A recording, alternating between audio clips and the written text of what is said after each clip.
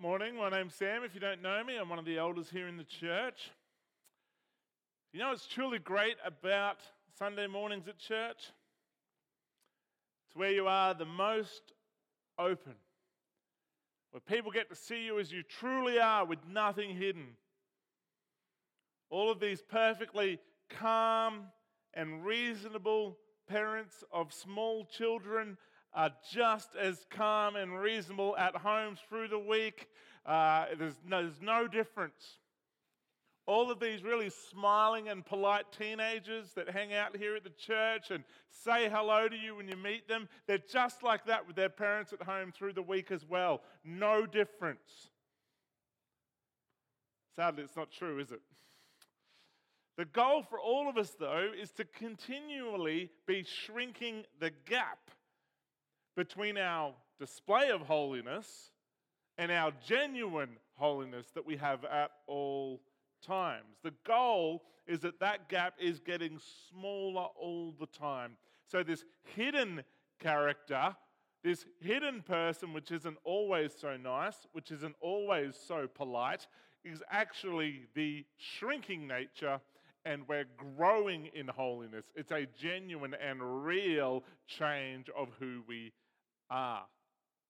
Well, in order for that to take place, in order for it to be an actual reality, we must accept a starting and profound truth that greatly impacts the reality of whether or not we are going to be genuinely growing in holiness.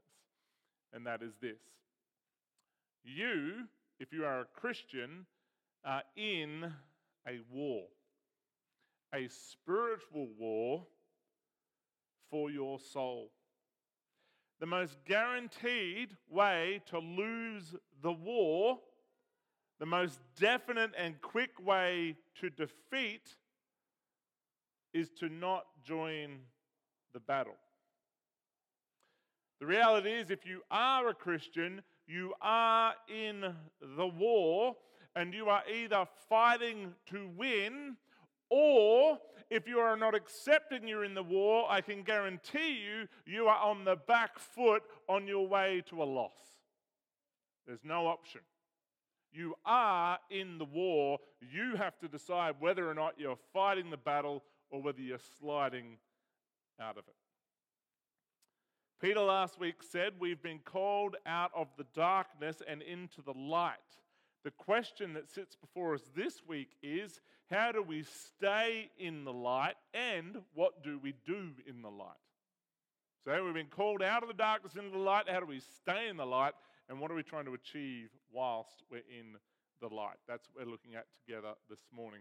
If you have your Bible, you can open it up to 1 Peter chapter 2, and we're just looking at two verses this morning, 11 and 12. 1 Peter 2, 11 and 12.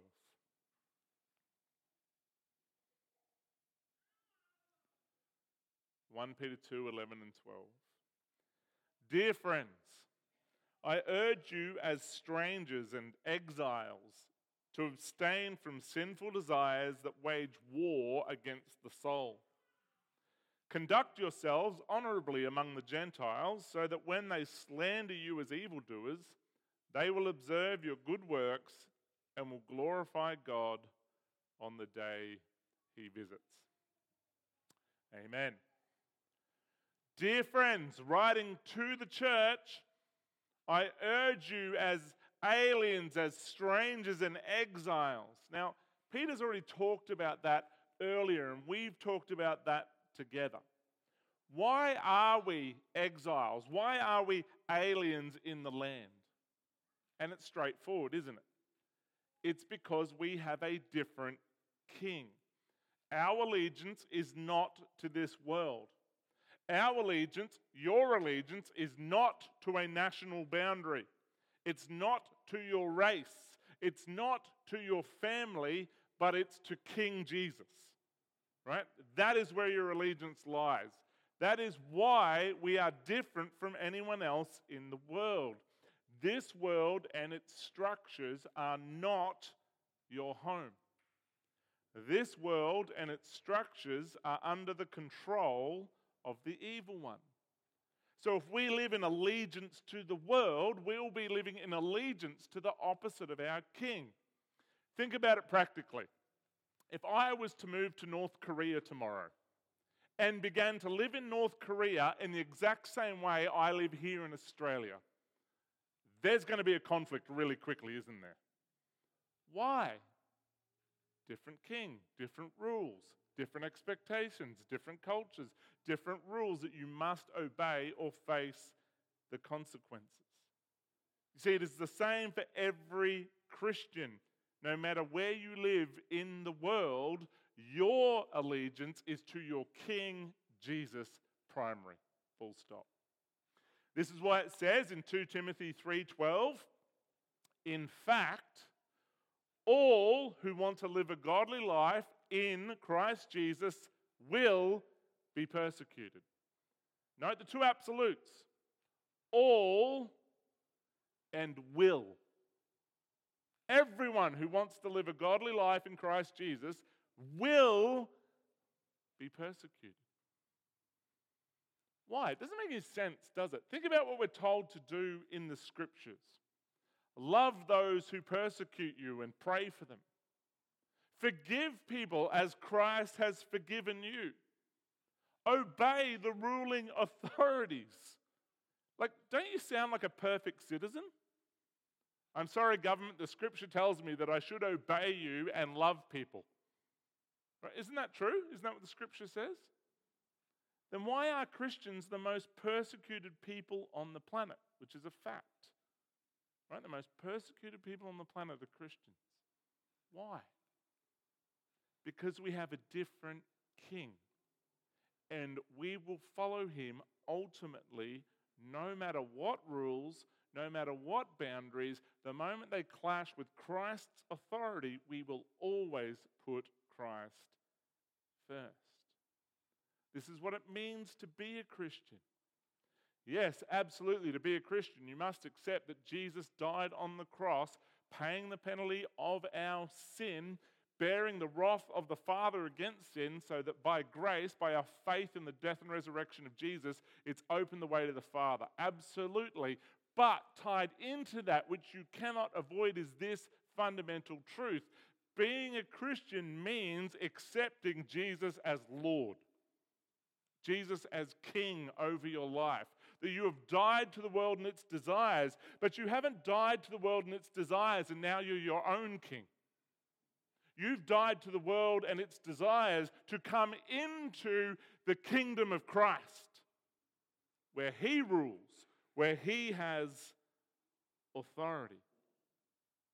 There is no salvation without the lordship of Christ. And that's what brings you into the war. Because he's king, because he has rules, because he has boundaries, because he has expectations, because he is first no matter what, it will invariably at time bring you into conflict. And that is because this world is under Satan's rule. And with us under Christ's rule, we will clash and we will be persecuted. So this is why Peter says we're aliens, exiles, strangers. It's the reality of who you are as a Christian. If you are never in conflict with the world and its desires, it's because you're following the world and its desires, not Jesus. Right? If you are never in conflict with the world and its desires, then you're following it and not Jesus. So, as aliens, as exiles, says Peter, abstain, stay away from sinful desires that wage war against your soul. So, the fact that you don't live according to this world, you live according to Christ, stay away from sinful desires that wage war against your soul. It's really important. As followers of King Jesus, this world is going to keep throwing up sins against you, and you must wage war against them. All right? It's a battle. Firstly, as a Christian, this verse tells us something amazing. You will always continue to have worldly desires. That's what Peter is saying. They're always going to be there. And you have to actively fight against them. This verse tells you you are never going to reach a state of your Christian walk where the world's desires no longer mean anything to you. I'm sorry, money, sex, power, popularity, comfort, security in the world are always going to wage war against your soul. Always. I remember as a new Christian, I was about 19 or 20 years of age, and I was talking to this Christian man who was impossibly old. He was about 60. And I was about 19 or 20, right? And he was my mentor. And I sat down with him one day and I said, Alan, how old is it when the lust of the eyes stops? How old is it when that just kind of dies because your body's too decrepit, like 40, something like that maybe? And I genuinely, at 19 or 20 years of age, was kind of like, surely that just stops, right? I'm just going to be an old man and I'm just not going to struggle with that anymore. And he's like, Sam, very patient. I'm in my 60s. I still fight the fight. I was devastated. Genuinely was devastated. I'm like, what? You mean the war keeps going? And he's like, yes. Yes, it does. You have to keep fighting the battle against the flesh till the day you die and you see Christ face to face and in an instant are made like him. But until that day, you are in the war and you are fighting the fight. That's the second thing this verse reminds us of. We have to own and accept completely that you are in the war. You are an active participant in it. And you are either a good soldier of Jesus Christ fighting the war, or you are slowly giving up ground to the enemy. But you cannot be neutral. You are either pressing forward for Christ or you are giving up ground to the enemy, but you cannot be neutral. Let me explain. When you become a Christian, you are set free from sin and death. You are no longer a slave to sin. You have the Spirit of God who enables you to live for, to actively pursue and honor and glorify Christ. However, really own this, know this, your default nature remains the flesh. When you stop actively fighting the war, the flesh automatically begins to win. Let me just repeat that. When you stop actively fighting the war, the flesh automatically begins to win. I don't know too many Christians who wake up some mornings and over their coffee kind of go, you know what, today's a flesh day. I'm just not going to honor Jesus today. Just going to give in to those worldly desires. It's just that kind of morning. But no one does that. You just have to actively stop pursuing Christ. And that's what begins to happen, true? Surely we've got some lawn people in the church. Anyone here like a lawn person? You have a manicured lawn. Anyone here is really proud of their lawn? Thank you for some people being honest. Others are getting nudged and not putting their hands up. Look, I know some of you are obsessed about your lawn. It's okay. This is a safe space. No one's going to hurt you for it, right? You've just got a perfect lawn. It's manicured. There were no bindies. It's soft, amazing grass that looks like someone should just be laying on it with a cup of tea or something, right? You've just got this perfect lawn. And the thing about that is this. If you just leave it for a few months, it will stay like that, won't it? No, of course it doesn't. You leave it for a few months and what happens? A few seeds from a few bindies and weeds blow on and they begin to shoot. And if you don't take them out, they begin to spread. Suddenly the grass is a foot high, or if it's, February in Bundaberg, it's 4 meters high. Like, it just happens really, really fast. And suddenly you can't see the curb anymore because the grass is all overgrown the curb and it's growing up around the mailbox and the whole of world is chaos, right? Because if you aren't actively fighting it, you don't have to do anything, it just begins to fall apart. You get the point. This is us in our battle against the desires of the flesh. You see, the weeds and thorns that take over your lawn are part of the curse, are they not? That's what Christ said. You are cursed. The ground's no longer going to yield its harvest. You're going to fight to try and maintain order. Chaos will want to take over was part of the curse. And the way sin works in your life is this. If you're not actively fighting for order, for discipline, fighting against sin, then disorder, chaos, the effect of sin is going to take over your life.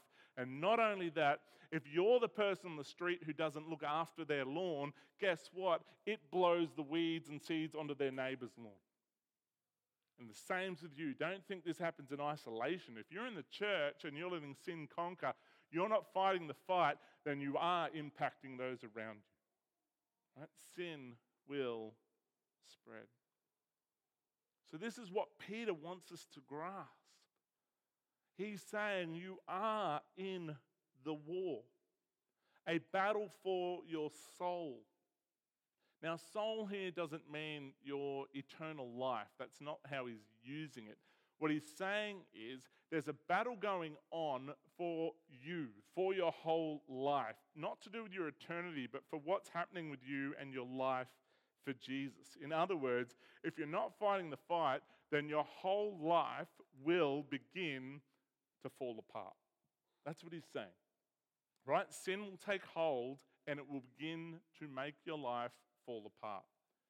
It's amazing if you do some studies on some of the things that happen in the world against the way Christ says. So there's a proven study now that the more sexual encounters you have before marriage, the more likely you are to divorce.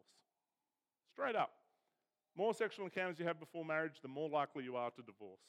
Right? So study's been done. Google it, not making it up. Right? So we give ourselves over to lust and it doesn't produce good fruit. It brings chaos. Or we might be desperately after the pursuit of money, right? So we're desperately playing the lotto. And yet, all of the studies show us that the people who win lotto are more likely to end up in bankruptcy and have higher rates of suicide. Seriously, study it. The implications of winning the lotto are not good. They don't have good results, right? Because we give ourselves over to the fleshly desires and its fruit is chaos. Its fruit is not good. And Peter is saying, you must fight those desires. Put them to death. Be in the war for Christ. Now, there's a way we can do that. There's a way that we can kind of fight the fight in a healthy way. There's a way that we can kind of really discipline ourselves, positive and negative. And that's what Peter's going to move on to here, right? These ways that we can fight this good fight. Firstly, we are to conduct ourselves honorably among the Gentiles. Now, Gentiles here means non-Christians, those who are not the people of God. So Peter says, fight the war, and conduct yourselves well. Do good things. Conduct yourselves well among the Gentiles. This verse could just as easily read, abstain from sinful desires by keeping your conduct honorable among the Gentiles. In other words, make it a focus to live a God-honoring life amongst the ungodly. Living a good, proactive life amongst the ungodly. Not needing to, write tracts defending our way of life, but living a good and honorable life amongst those who don't know Christ. What does that mean practically? What is Peter saying? It means make wise decisions about how to live an honorable life amongst those who are following the ways of the world. In other words, make good decisions. Part of that could be, if you struggle with drunkenness, don't hang out at a pub. If you struggle with power, don't become a CEO. If you struggle with gossip, don't become a hairdresser, right? There are all of these. Come on, they're nodding at me, the hairdressers, surely. Right? No, seriously, but make wise decisions so that you aren't losing the war. Why would you put yourself in a losing position? So that's what Peter, make wise decisions so that you live honorably among the Gentiles. Conduct yourselves with honor means living in obedience to the word of God, making tough choices so that you can live honorably. It might mean quitting a sport that interferes with being able to gather on a Sunday.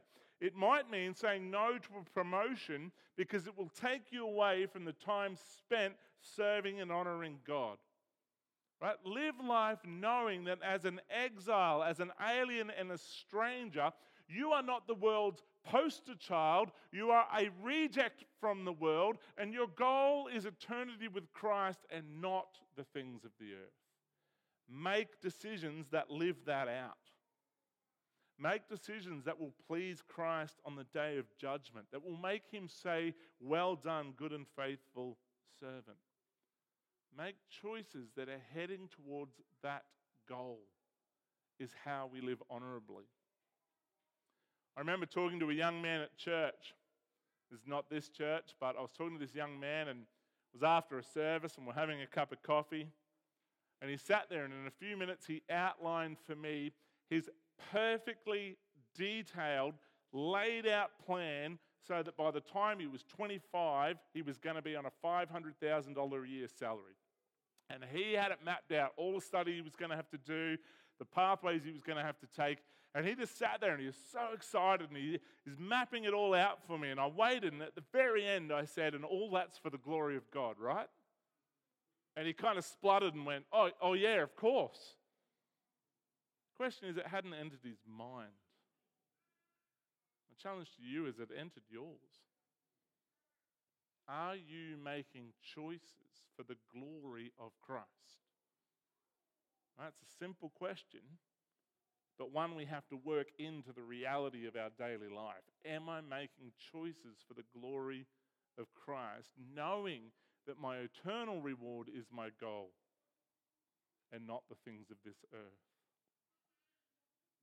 Note that our verse said that, so when they slander you as evildoers, again, not if or maybe, but when they slander you as evildoers. Why are non-Christians definitely going to slander us as evildoers? And we talked about this at the start. Because we will not follow or honor the gods of this world. We follow and honor Christ.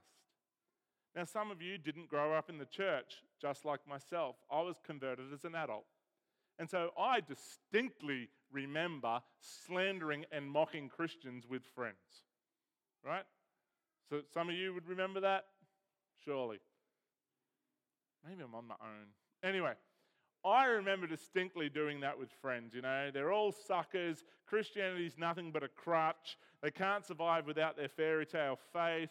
They all give their money to charlatans. They've all been fooled. No sex before marriage. Idiots. It's try before you buy. All of that stuff used to go on and on and on, right, amongst me and my friends. Why? As I said, because the Christians aren't living by the gods of the flesh.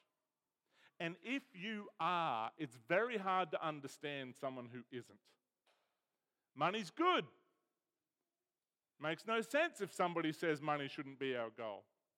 Sex is good. Makes no sense if somebody says sex shouldn't be the goal, right? If you are following the gods of the world, then a Christian who is following Christ makes no sense. And you will slander them, right? They will talk behind your back. They will make up stories. The second thing is, when you live in the light, people in darkness don't appreciate it. You don't even need to say anything, but the fact that the way you live makes them question how they live will not be appreciated by some people. Right? If you live in the light, then some in the darkness will not appreciate that just your very existence calls theirs into question. Because you're telling them there's another way to live which isn't giving in to the temptations and desires of the world. Not everybody wants to hear it. But now we get to the positive impact of all of this. Now we get to Peter's great positive point. When people slander us, when they can't accept our way of life, what are we meant to do? And Peter says, they will observe your good works and glorify your Father in heaven.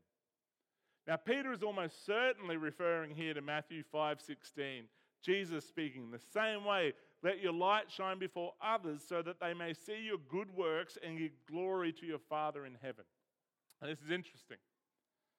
Our passage at the same time is saying, because you won't give in to the desires of the world, because you conduct yourselves honorably, the world will slander you. And because you conduct yourself with that same honorable fashion, some people will be saved. Sounds a little contradictory, doesn't it? Right? What is our passage saying? It's about consistency. It's not about being hypocritical. It's not about being passionate for Christ at one moment and not the next moment. It's about consistently living out a genuine Christian faith, denying the desires of the flesh that wage war against your soul, actively honoring Christ in the choices that you make, and all of that resulting in you living out good works prepared in advance for you to do. And as we do that consistently, as we continue to honor Christ day by day by day, despite the slander, despite the ridicule, then our lives begin to have an impact. Not with everyone, but some will see your good deeds. Some will note the consistency of character and want to know why.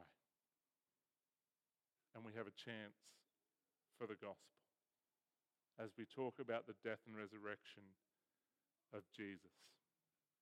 Now, this can happen in many ways. I became a Christian when I was a wharfie. And if you want to know a rough place to work, the wharves is it, right? So dockers, unloading and loading ships. We had over 100 men only on the wharves, so you can imagine what that was like. It was a pretty wild joint to work. And I became a Christian while I was a wharfie. And so it was a big, interesting shift for me, right? So suddenly I just copped criticism and flack from everywhere. You couldn't believe it. Suddenly I was gay because I was saying I shouldn't be sleeping around or anything like that. So that makes you gay. And suddenly you're a hypocrite, and suddenly you're all of these things. So it all just comes at you, right? Because fundamentally you begin to live differently.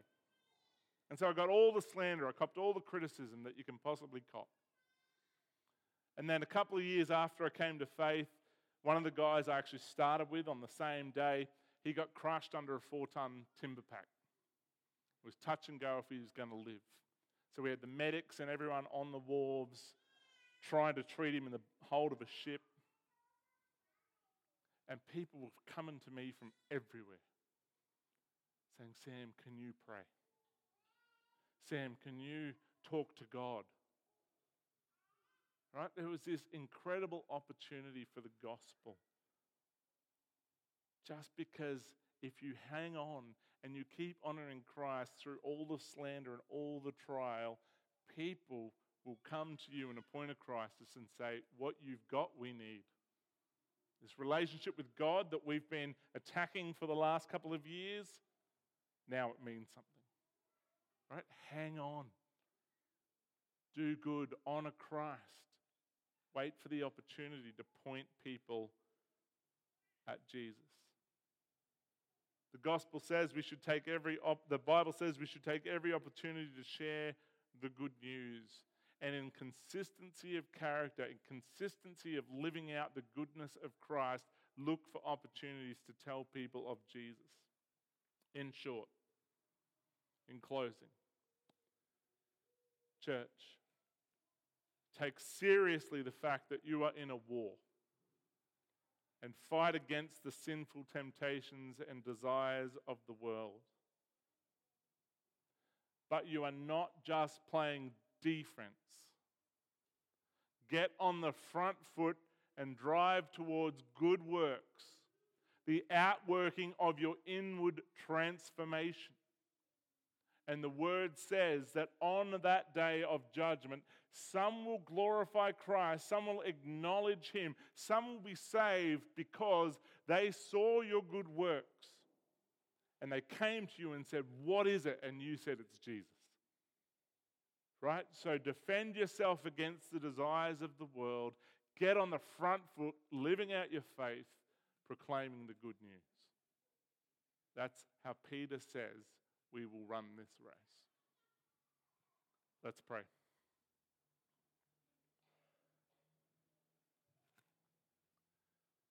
Lord, we thank you for your word. Lord, may we actively take on this fight. Lord, until the day we die and see you face to face, we are going to battle against the desires of the flesh. Lord, we pray that we would take this battle seriously. We would read the word, we would pray, we would get brothers and sisters in Christ to be accountable with. We would actively fight against the desires of the flesh. Lord, we would be wise in the choices we make. We would not put ourselves in those harmful situations, Lord. May we be serious in our battle for godliness. Lord, at the same time, may we take that transformation that the Spirit's working and may it work out into good works. May we be trustworthy, reliable, honest, hard-working people. Lord, may with the lives we live both annoy people because we won't bow to the gods of this world and yet also be appealing. May the consistency of our goodness lead people to ask why. May we always point people at Christ. Lord, we just commit ourselves to you in your precious name. Amen.